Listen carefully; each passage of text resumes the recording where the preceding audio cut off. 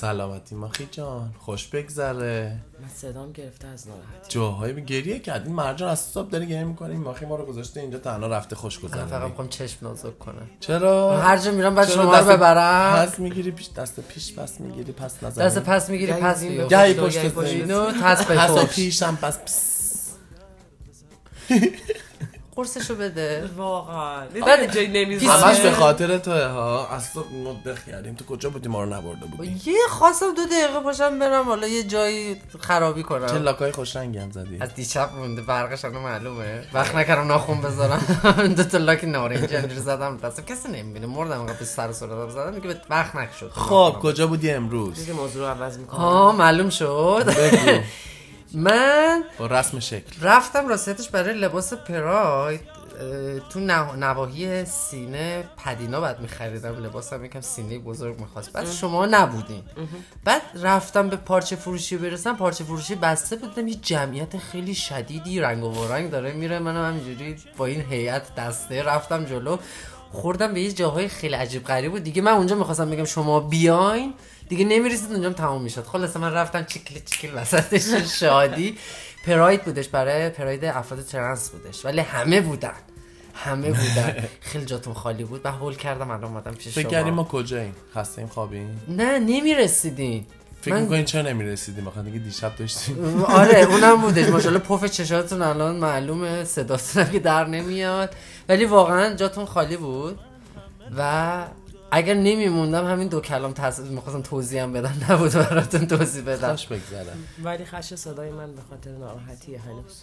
ناراحتیه یا به خاطر اینکه شهره شدی؟ اتای دلش در میاد. بده اتای دلت در بده بزنم.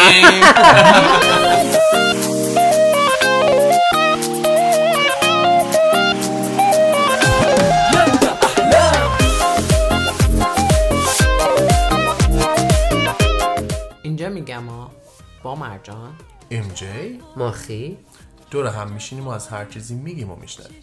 هر پنجشنبه از رادیو رنگین کمان. چه احوالی عجب حالی چه شیرین چه خوب افتاده نقشت یار دیرین چه احساسی عجب خاصی چه یاری تو در این دل همیشه ماندگاری احساسم چه گویم همیشه آرزویم از کجا مانند تو دیگر بجویم به دل افتادی یارا بردی دل ما را با نگاهی پسندیدم شما را. حالا خیالتون راحت شد جیگر منو خوردین؟ ای وای الان من جیگرتون رو بخورم چه حال حال بیاد. یا چشمان حرفو عوض نکن. چی زدی به کوچه جیگر ما چی هریچه؟ بخوری؟ چی کردیم؟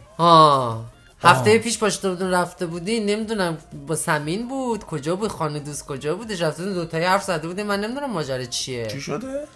ها چی شده؟ زیادت نیست فایل دارم همه رو میکنم. البته گوش ندادمش. خیلی جات خالی بود. واقعا جات. اون موقع چرا منو صدا نکردی؟ خسته بودی.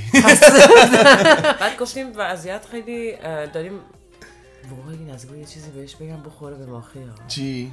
داشتم خیلی منطقی و واقعی و جدی حرف میزدیم ولی تو جاش تو نبودی. جای تو نبود. خیلی بدی. نه واقعا تاریخشو بگو ببینم. نه واقعا تاریخشو بگو ببینم شب قبلش من خرابی بودم یا نه. قد خراب بودی. بودم. بریدی. خرابی که نه من همش در حال فرهنگ فرهنگ سازی می‌کردی برای دیگه جات خالی ما نشستیم با سمین جون کلی حرف زدیم خیلی جدی دیگه. من ناجدی بودم. دوستانه نبود خیلی. یعنی دوستانه بود ولی جدی بود. یعنی در قالب ام جی و مرجان نه. آقای ام جی و خانم مرجان پشت به پشت هم دیگه می‌سن تفنگاتون هم بردیم بالا. ببین هر چیزی که واقعا دلمون مثلا چیز بود دلمون و عقلمون با هم دیگه میگفت داشتیم در موردش حرف می‌زدیم. تو میامدی فقط دیگه خیلی جدی میشد دیگه گفتیم تا نه. خیلی میخنده نخنده رو دوبار بشه. بریم بذاریم گوش کنیم ببینیم چی گفتی. دست سمینم درد نکنه. خیلی میزبانه خوبه. دستش درد نکنه سمین جون منم دعوت نکرد. خانه کجاست؟ حالا بریم گوش کنیم ببینیم چی شده. خانه کجاست؟ بیا بذارم برات بیا. بده.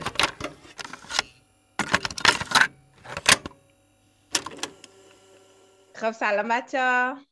سلام، چطوری سمین جون؟ خوبی؟ مرسی عزیزم، شما خوبی؟ قربونت، مرسی. مرسی که امروز در واقع امشب الان برای بچه‌ای که حالا بعد میشنون الان ساعت 9:10 شب به وقت تورنتو. مرسی که یک روز گرم تابستانی.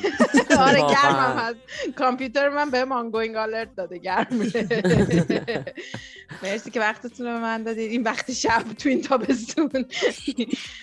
یک کوچولو خودتون رو برای مخاطبین برنامه معرفی میکنید.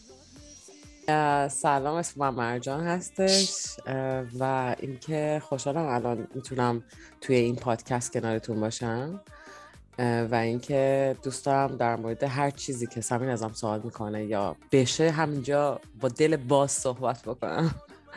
مرسی.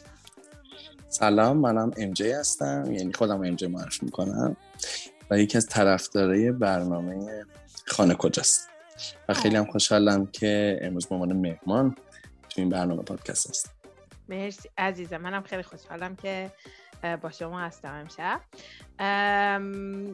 الان ماه جون، امروز 21 جون 2022 دقیقاً و ماه جون معروف به ماه پراید تو جای مختلف دنیا و دوست داشتم که یک کمی درباره ماه پراید برامون صحبت کنید، درباره اینکه چرا این ماه رو پراید نامیدن، ریشش چجوریه، چه اتفاقایی میفته حداقل توی شهر، توی تورنتو، جاهای مختلف دنیا. یک کوچولو شه دربارش برامون حرف بزنید. من اگه بخوام ماه پراید بگم، یعنی همون ماه افتخار به اصطلاح، قبلش بزنین ماه جون بگم. کلا ماه جون برای من یه ماه خیلی خوبیه. چند دلیل داره. الان ما باز شدش. اول از همه که خدا لطف کرده من رو زمین آورده اول جون با افتخار. آره، یه تولدمه، اما تولدم هست. حالا بکناریم، یادتونه وقتی که ما خرداد بود امتحانا رو میداد، تموم میشد، خیالمون راحت میشد، تابستون شروع میشد. این ماه اون ماهه که میریم برای تعطیلات خوشگذرانی و تابستونی. اینم دلیل دوم میشه. و دلیل سومش که زندگی منو فرا گرفته همین ماه افتخار هستش، که ماهی که توش ما بچهای رنگ کمونی به خودمون افتخار میکنیم و این ماه رو جشن میگیریم و یک روز از این ماه رو توی کشورهای مختلف هر کشوری یک روز رو مشخص میکنن که به این روز روز پراید میگن، روز افتخار، که تو اون روز حالا جشن ها، کارناوال ها یا فستیوال های مختلف هستش که راهپیمایی میکنن. مثل همه اقلیت ها یا هر جمعی که از خودشون دفاع میکنن، راهپیمایی میکنن، تظاهرات میکنن یا فستیوال خودشون رو دارن، ماه جون هم یک روزش برای بچه‌های رنگ کمونی هستش که این افتخار رو با هم دیگه جشن میگیرن. راستش ام جی یه جوری گفتش که من همین الان میخوام پاشم برم فستیوال، یعنی از الان دوست دارم شروع کنم حرکت کردن، رژه برم، افتخار داشته باشم. منم بیام. ولی یکی از چیزایی که توی حالا ماه افتخار یا مثلا همین رژه پراید یا افتخار خیلی حرفش میشه، مثلا از طرف دوستایی که شاید به اصطلاح غیر رنگین کمونی ان، توی جامعه LGBT نیستن، LGBTQIA نیستن، اصولا میگن که خب چرا حالا مثلا این اتفاق میفته، چرا میرید راه میرین، خب اوکی میفهمیم چرا باید مثلا این موضوع رو انقدر به چش بقیه بیارین.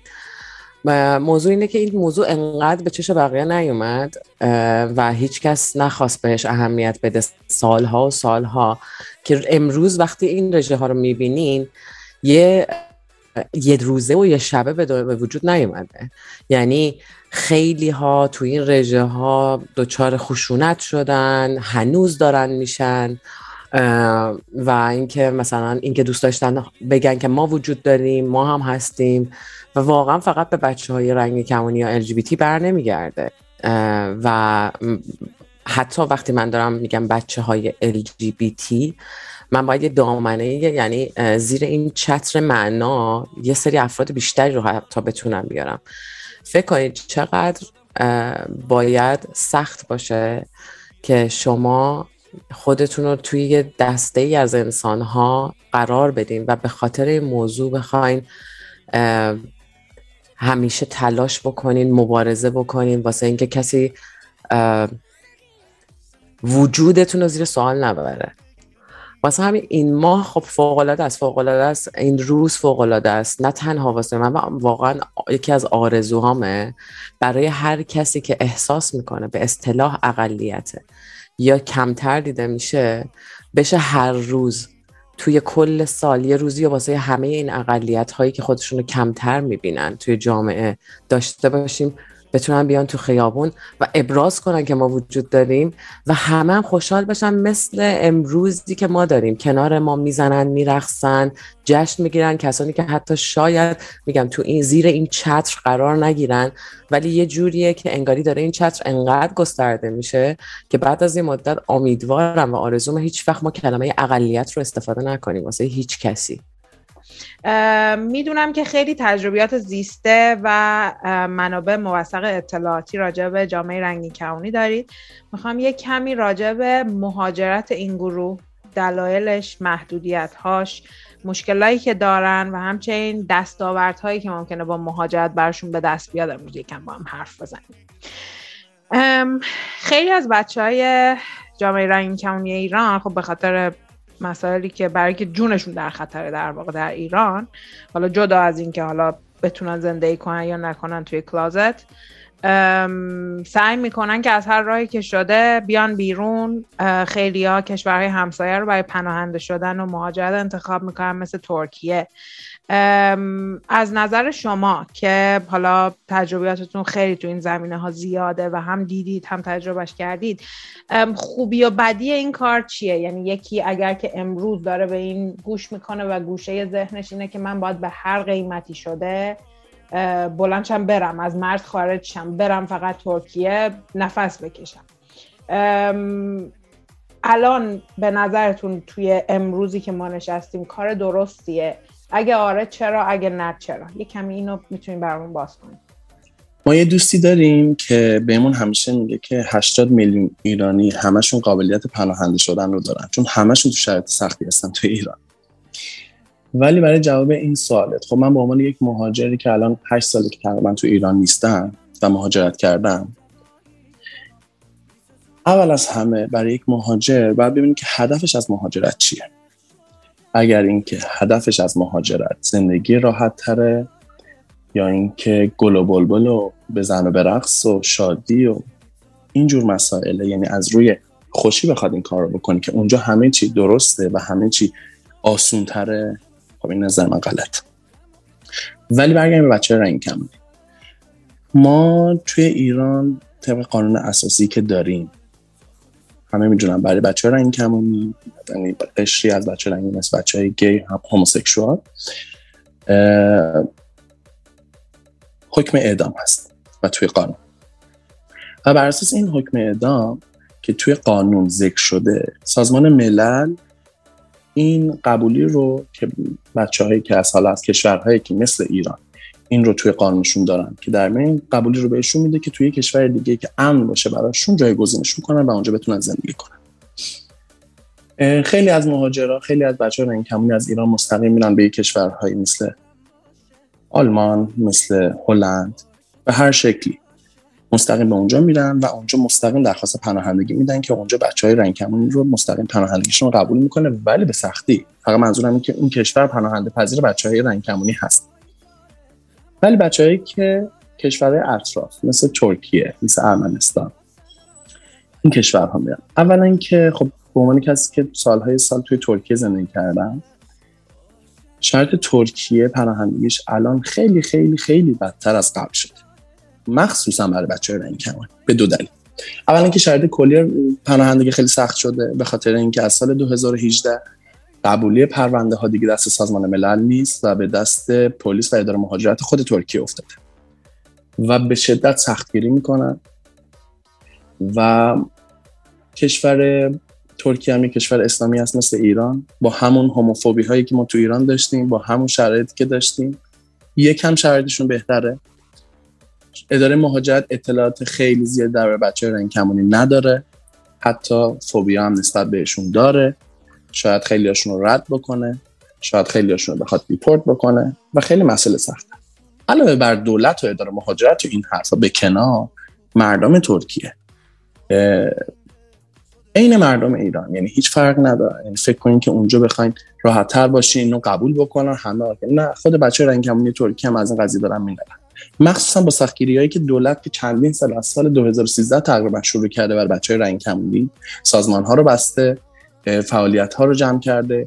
قبلا ما توی همون کشور ترکیه سال 2013 خیلی راهپیمایی‌های همین پراید و افتخار خیلی بزرگ انجام شد و اوکی دولت نمیومد حمایت بکنه ولی منعم نمی‌کرد. ولی از اون سال به بعد خیلی اتفاقا افتاد، خیلی درگیری‌ها، خشونت‌ها. الان علنا مثلا به عنوان توی شهر اسکیشهیر یک سری گروه پوستر پخش کردن که تو این ماه پراید که باید LGBT ها رو اعدام کرد، باید بکشینشون و اینا رو دارن علنا میکنن و دولت هم هیچ اقدام نمیکنه چون مردم اینا از سمت مردم، اونم شرایط مردم هم اونجا، یعنی مردم مذهبی هستن، بچه رنگ کمونی اونجا هم اذیت میشن. برای همین شرایط توی ترکیه بسیار سخت هستش و این پروسه پناهندگی مهاجرت توی ترکیه الان میتونه از 2 سال شروع بشه، یعنی کمتر 2 سال خیلی مورد نادری هستش که بخواد پیش بیاد که کشور سوم جایگزینش کنن. از 2 سال شروع میشه تا الا ماشاءالله. من دوستی داشتم که 13 سال الان توی ترکیه است، قبولی سازمان ملل رو هم داره ولی هنوز از کشور ترکیه نتونه در بیاد. کشور ترکیه منظورم این بود که بچه‌هایی که میرن مستقیم کشور هلند، آلمان، کشور انگلیس، این کشوری که اونجا پناهنده میشن، اونجا مهاجرا رو به عنوان بچه LGBT قبول میکنن و بهشون اسکان میدن. ولی کشور ترکیه نه تنها بچه LGBT بلکه کلیه پناهندگان اونجا یک کشور ثالث، یعنی ثانی هستش. یعنی شما میری اونجا اقدام میکنی برای پناهندگی، پناهجو هستی و وقتی که به شما پناهندگی رو دادن، قبولی رو دارن، شما یه مدتی اونجا میمونی به عنوان میهمان و بعد کشور سوم بدی. و همیشه هم میگن کشور سوم یک حق نیست، شما میتونی سالیان سال به عنوان پناهجو و بدون هیچ هویتی توی ترکیه زندگی کنی و کشور سوم بهتون تعلق نگیره.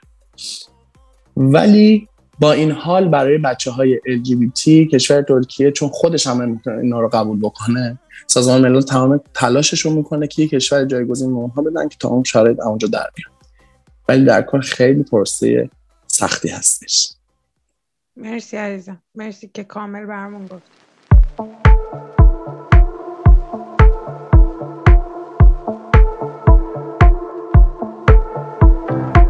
نذاری دست برمون بره منو تو دلت حبس کن، عشقی که حتی یه لحظه نمیکنه ولت لمس کن، داره با تو یادم میره دیگه اون روزای سردم، حال عجیبی بینمونه حسش میکنیم هر دو. با ما در تماس باشین و نظراتتون رو حتما برای ما بفرستین. شناسه ما در تلگرام @رادیو رنگین کمان و شماره واتساپ و وایبرمون هم هست 2044 77 25 891 667. میتونید به پیامگیر تلفنی ما توی ایالات متحده هم تلفن کنید. شماره پیامگیر صوتی ما 201 818 649 9406 یا از طریق اسکایپ با شناسه رادیو.رنگین کمان با ما تماس بگیرید یا صدای خودتون رو ضبط کنید و برای ما به آدرس رادیو رنگین کمان @gmail.com ایمیل کنید. هشتگمون هم که یادتون هست، هشتگ ما رنگین کمانیم، همشان به هم چسبیده.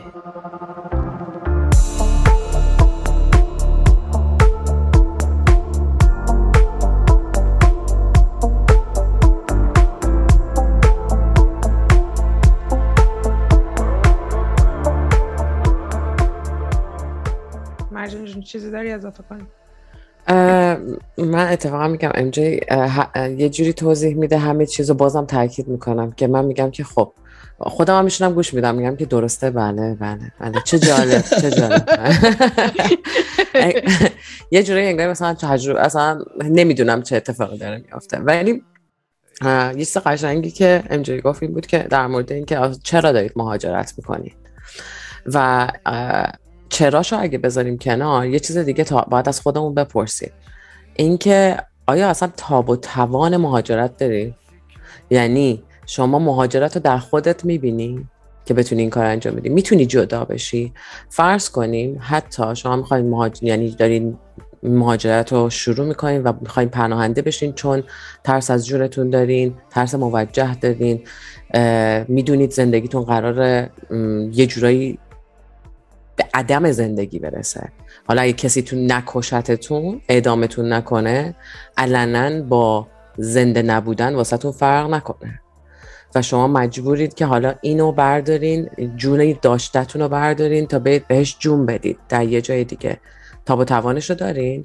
یا اینکه فکر میکنین که پا میشین برین اونجا قراره یک جمعیت کثیری با تمام قولهایی که دادن به شما کمک کنن؟ یکی از بزرگترین مشکلاتی که وجود داره واسه کسانی که میرن کشور به اصطلاح دومی که حالا مهمان پذیره نه مهاجر پذیر، مثلا ترکیه، مثل ارمنستان، مالزی، وقتی پا میشن میرن اونجا اینه که فکر میکنن که سازمان ملل همیشه اومده بروشورهای بسیار زیبایی داده و برگشته گفته که بیاین ما ازتون حمایت میکنیم، ولی این فرش قرمز نیست. یعنی سازمان ملل اولین کاری که شما وارد میشید برای پناهندگی توی همچین کشورهایی میکنه مثل ترکیه اینه که یه برگه بهتون میده، برگه هایی که اصلا میتونم بگم 90% افرادی که میرن اونجا امضا میکنن و نمیخوننش، چون تصور مدینه فاضله دارن، تصور یک دنیای برتر دارن، فکر میکنن اگه از ایران خارج شدن قراره وارد دنیای برتر بشن و همه قراره باشون خوب برخورد کنن چون آسیب دیدن و این اتفاق نمیفته. شما تو هر کشوری که باشی آسیب دیده باشی، مادام که خودت واسه خودت تلاش نکنی کسی نیست که بهتون کمک بکنه و اگر که کسی رو پیدا کنید بهتون بتونه کمک کنه یک محدودیتی داره واسه کمک کردن. سازمان ملل هم یکی از این ارگان ها، یکی از همین سازمان هاست که واقعا محدودیت داره. درسته میتونین بهش بگیم که میتونه کمک کنه ولی واقعیت اینه که خیلی هم نمیتونه کمک کنه و گفتم برگه هایی که میذاره جلوتون میگه که رعایت کنید تمام قوانین کشوری که توش هستین که اگر نکردین شما اخراج خواهید شد و ما هم هیچ کاری از دستمون بر نمیاد. و شما یعنی فرض کنید میان 1 سال 2 سال 3 سال 4 سال توی یه کشوری میمونین به امید اینکه برین و زندگیتون رو از یه جای دیگه بسازین، یهو این وسط فکر میکنید یه سری قوانین حالا اشکال نداره، اتفاقی نیفتاده، زیر پا میذارین و تموم میشه و پیش خودتون شکست میخورین. اینکه مگه چی کار کردم؟ به اصطلاح توی ترکیه شما مجبوری توی شهر خاصی که ثبت نام میشید بمونید. خیلی فکر میکنن چیزی نمیشه، حالا میرم یه دقیقه شهر بعدی. این حق یه انسانه بتونه، درسته خیلی چیزا حق یه انسانه، ولی حق یه انسان خیلی صادقانه بگم حق یه انسان کمترین حق انسان آب داشتنه که شاید بگیم خیلی ها تو آفریقا ندارن. حق یه انسان هوای پاکیزه است، شاید توی کشور دیگه وجود نداره واسه شون. واسه همین اتفاقا میفته و میگم تاب و توان مهاجرت مهمترین مسئله است. شما باش باید کنار بیاین، بدونید دارید کجا میرید. یکی دیگه این که بعضی اوقات بچه‌ها مهاجرت میکنن یهو میبینن اون چیزی که فکر میکردن نشد. و اینکه ما یه اصطلاح خیلی جالب داریم، همیشه ما اصطلاحات قشنگی تو فارسی داریم، میگیم از اینجا مونده از اونجا رونده. و اینو باور کنید وقتی شما میاین بیرون میشید مهاجر، برای همیشه خارجی. شما واسه مردم کشورتون خارجی هستین که آفرین، وای چقدر قشنگ رفتی، خوش گذرونده و زندگی بهتر داره. واسه کسایی که وارد کشورشون میشین خارجی هستین که زیر این ذره بینین که آیا تو مفیدی واسه کشور من؟ و این مسئله شروع میکنه خوردن. یعنی مثلا پیش خودت اگه برگردی هنوز اون حالا فشار داری که خب رفتی آخه چیزی هم نشدی. که وقتی که میای اینجا هر چیزی هم نشی همه فکر میکنن همه چیز شدی.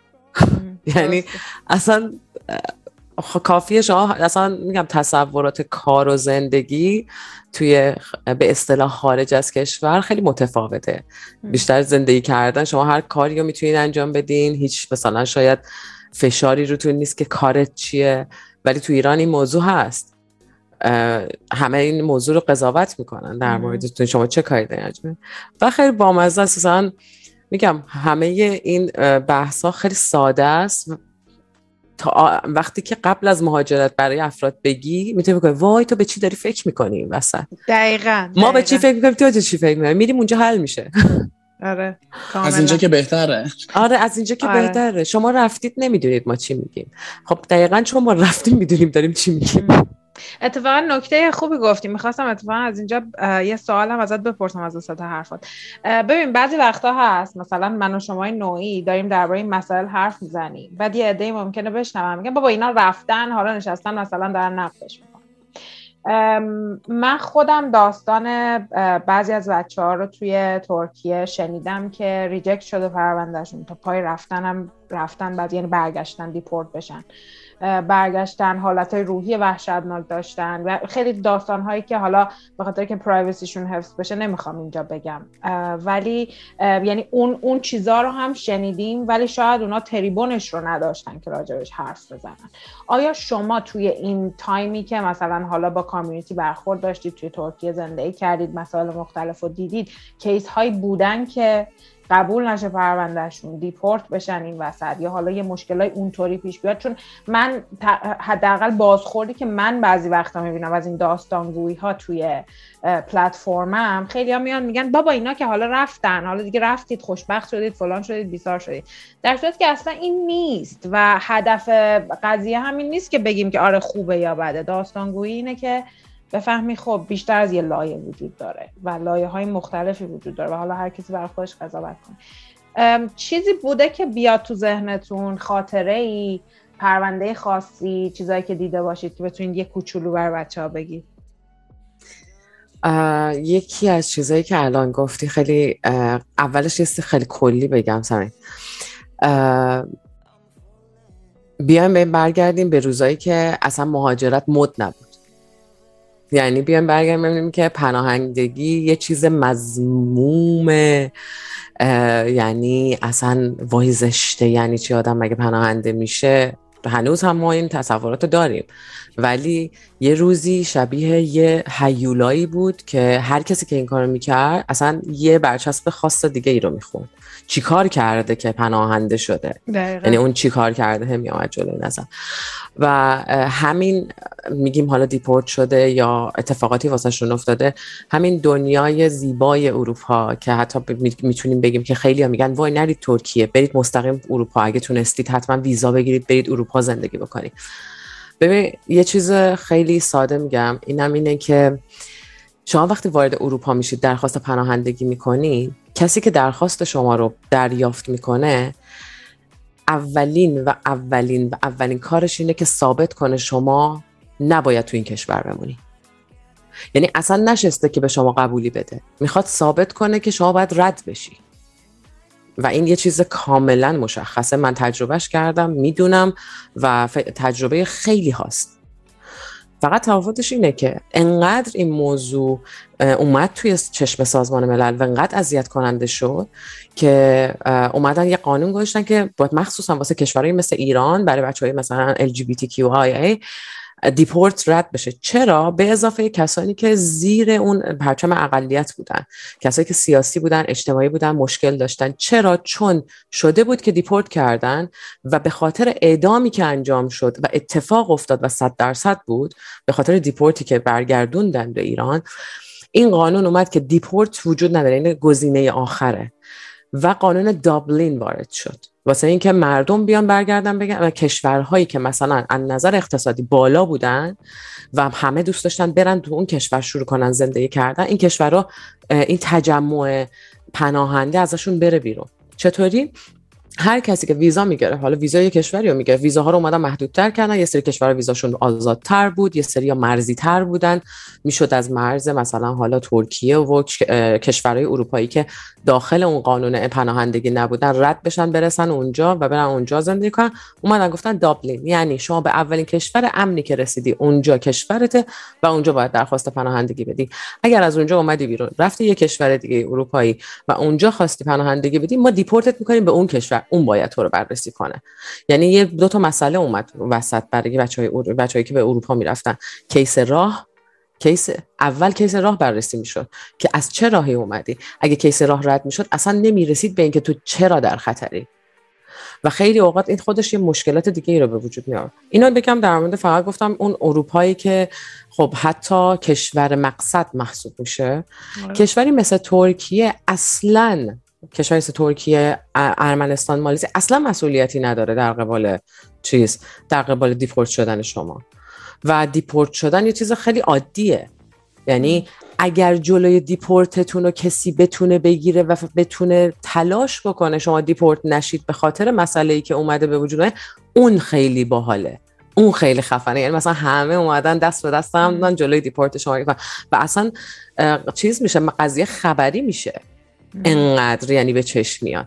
وگرنه میتونم راحت بهتون بگم که شاید روزانه افراد از ترکیه، نه فقط بچه‌های LGBTQIA، نه بچه‌های رنگین کمونی، غیر رنگین کمونی هم با کیس‌های دیگه‌ای که دارن، با اتفاقاتی که واسه شون همینجوری دیپورت میشن و چه بسا اتفاقات بسیار بدی واسه شون میفته وقتی که دیپورت میشن. چون شما فرض کنید که وقتی دیپورت میشین، اگر که دیپورت شما با اینجوری باشه که شما رو بیان بردارن ببرن تو فرودگاه تحویل بدن، پلیس ایران از میپرسه که خب شما چرا اصلا رفتی پناهنده شدی؟ خب خودش یه مسئله به وجود میاره.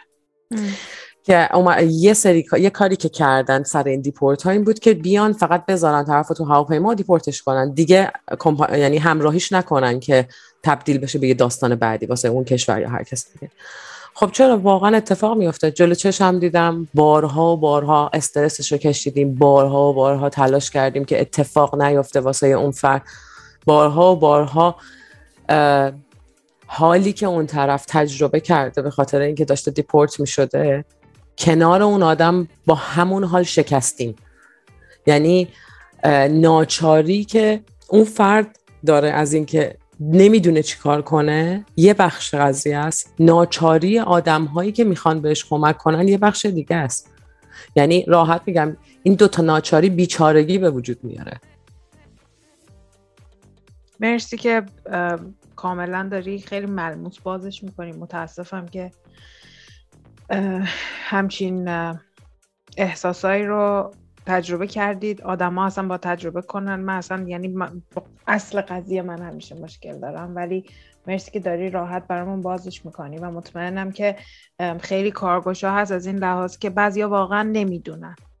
یعنی ما یه تصویری از یه سری چیزا میبینیم، همونطور که خودت گفتی. مثلا ممکنه یه اتفاقا، حالا فکر کنم اگه دوست داشتی درباره اینم بتونیم صحبت کنیم. یکی از نقدهایی که بعضی از یعنی کامیونیتی های تندرو به مثلا حتی رژه افتخار بعضی وقتا چیز میکنن اینه که نه این دیگه خیلی اکستریمه، خیلی همش خوشحالن، خیلی، در صورتی که اینا همش چیزای مبارزه است. یعنی این خوشحالی ها، این سر و صداها، این مثل جنبش زنان. بخوام مثلا برای کسی که حالا تا حالا توی جنبش رنگین کمانی ها نبوده، حضور نداشته، بگم مثل جنبش زنان در سالها چقدر براش جنگیدن تا حالا امروزی که توی آمریکا و کانادا و حالا کشورهایی که اسمش آزاده، که هنوز هم تساوی برقرار نیست برای زنان، ولی اونا هم از یه جای شروع شده. یعنی در واقع حرکت ها در واقع مبارزه است بیشتر، ولی بعضیا یه چیزی رو میبینن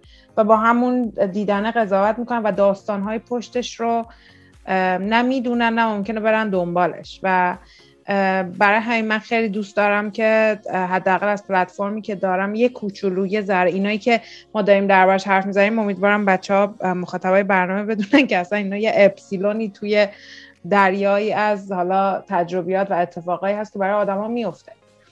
و مرسی مرجان که برای همین چیز خوبیه این که این سوال واقعا میشه چرا شادی میکنین، چرا همون اکستریم خیلی زیاده به چشم میارین و اینا، ولی با مزه است. ما اصلا فقط بر نمیگرده به داستان بچهای LGBT یا اصلا پراید و رژه افتخار. همین چند وقت پیش ایران تو عزای عمومی رفت. واقعا جالبه یه سری از افرادی که میشستن دارن عزاداری یه ملت رو میبینن، یه شهر رو، یه مردم رو میبینن، میگن، یعنی من خیلی واسم جالبه که چطور ممکنه تو بیای کامنت بذاری زیر این عزاداری که چرا دارن ساز میزنن، چرا دارن طبل میزنن، دهل میزنن، نباید اینا گریه کنن. خیلی شرمندم، ببخشید ما نمیدونستیم. وقتی که شما داری مبارزه میکنی یا قصه میخوری، یه رسم خیلی ثابت شده باید وجود داشته باشه که همه بریم کنار دریا شروع کنیم فدا کردن. یعنی یه رسم لاتین ها هستش که مثلا حالا میشن پرتغالی ها میشینن کنار دریا شروع کنن خودشون رو خنج زدن و فدا کردن و ناله کردن. اصلا اینجوری نیست. ما چی بهش میگن روانشناسی برعکس داریم. بعضی اوقات خنده هیستریک داریم، شادی داریم در مقابل کاری که انجام میدیم. فکر نمی‌کنم هممون باید بشینیم به یک نوع مبارزه کنیم، یه نوعی مثلا ناراحتیمون رو ابراز کنیم. و در کل اینی که واژه گی از قدیم به کسایی که خیلی سرخوش و خوشحال و به اصطلاح خیلی شاید بد باشه در دیوونه بوده به گفته می شده. ماها بچه های رنگ کمونی، یعنی اون چیزی که من تجربهش دارم میبینم، بچه های سرخوشی هست، بچه های خوشحالی هست. توقعمون از زندگی کمه، ولی چون این حقا هی از ما گرفته شده، ولی با تمام این محدودیت ها تونستیم خودمون رو بکشونیم، خوشحالیمون رو میکنیم، شادیمون رو میکنیم، به دیگران انرژیمون رو میدیم. ولی این سرکوب کردن باعث نشد که ما از این دست برداریم و اینو با افتخار تو رژه افتخار نشون میدیم. این خوشحالی رو با افتخار به بقیه نشون میدیم. با این همه محدودیت هایی که ما رو میکنیم، با این همه از آزار اذیت هایی که به ما میرسونیم، ولی ما همچنان خوشحالیم و داریم میزنیم، میرقصیم، پایکوبی میکنیم، از همدیگه حمایت میکنیم و مبارزه‌مون هم میکنیم. اینم از اون برمیگرده به اون سندی کافه میکنم خوشحالی ما. همونجا کلو میکشیم و میریم جلو. عزیزم ببین من همیشه خودم یه تئوری دارم اتفاقا درباره اینی که داریم میگی حالا ما تو هر شرایطی که باشیم خوشیمونو میکنیم.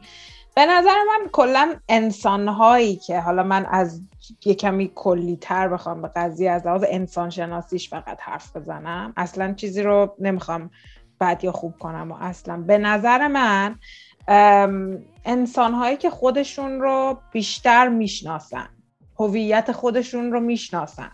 من همیشه توی برنامه هم توی حالا کارگاهی که دارم بچه‌ای که شرکت کردن میدونم من درباره هویت آدم همیشه میگم ما سیب زمینی نیستیم، ما پیازیم، ما لایه‌های مختلف داره هویتمون، ولی اکثرمون توی همون حالت سیب زمینی بودن میمونیم و احساس کنیم دیگه همینه دیگه، در صورتی که وقتی که شروع میکنی خودت رو میشناسی و حالا چقدر جامعه به تو این اجازه رو بده، چقدر خودت جرأت این کندن لایه‌های پیازو داری، چقدر خیلی چیزا دست به دست هم میده و حالا اینجا جاش نیست که بخوام راجبش حرف بزنیم، ولی به نظر من انسان‌هایی که خودشون رو بیشتر میشناسن، بیشتر دنبال هویت خودشونن، این که چی خوشحالشون میکنن، کلا خوشحال‌ترن.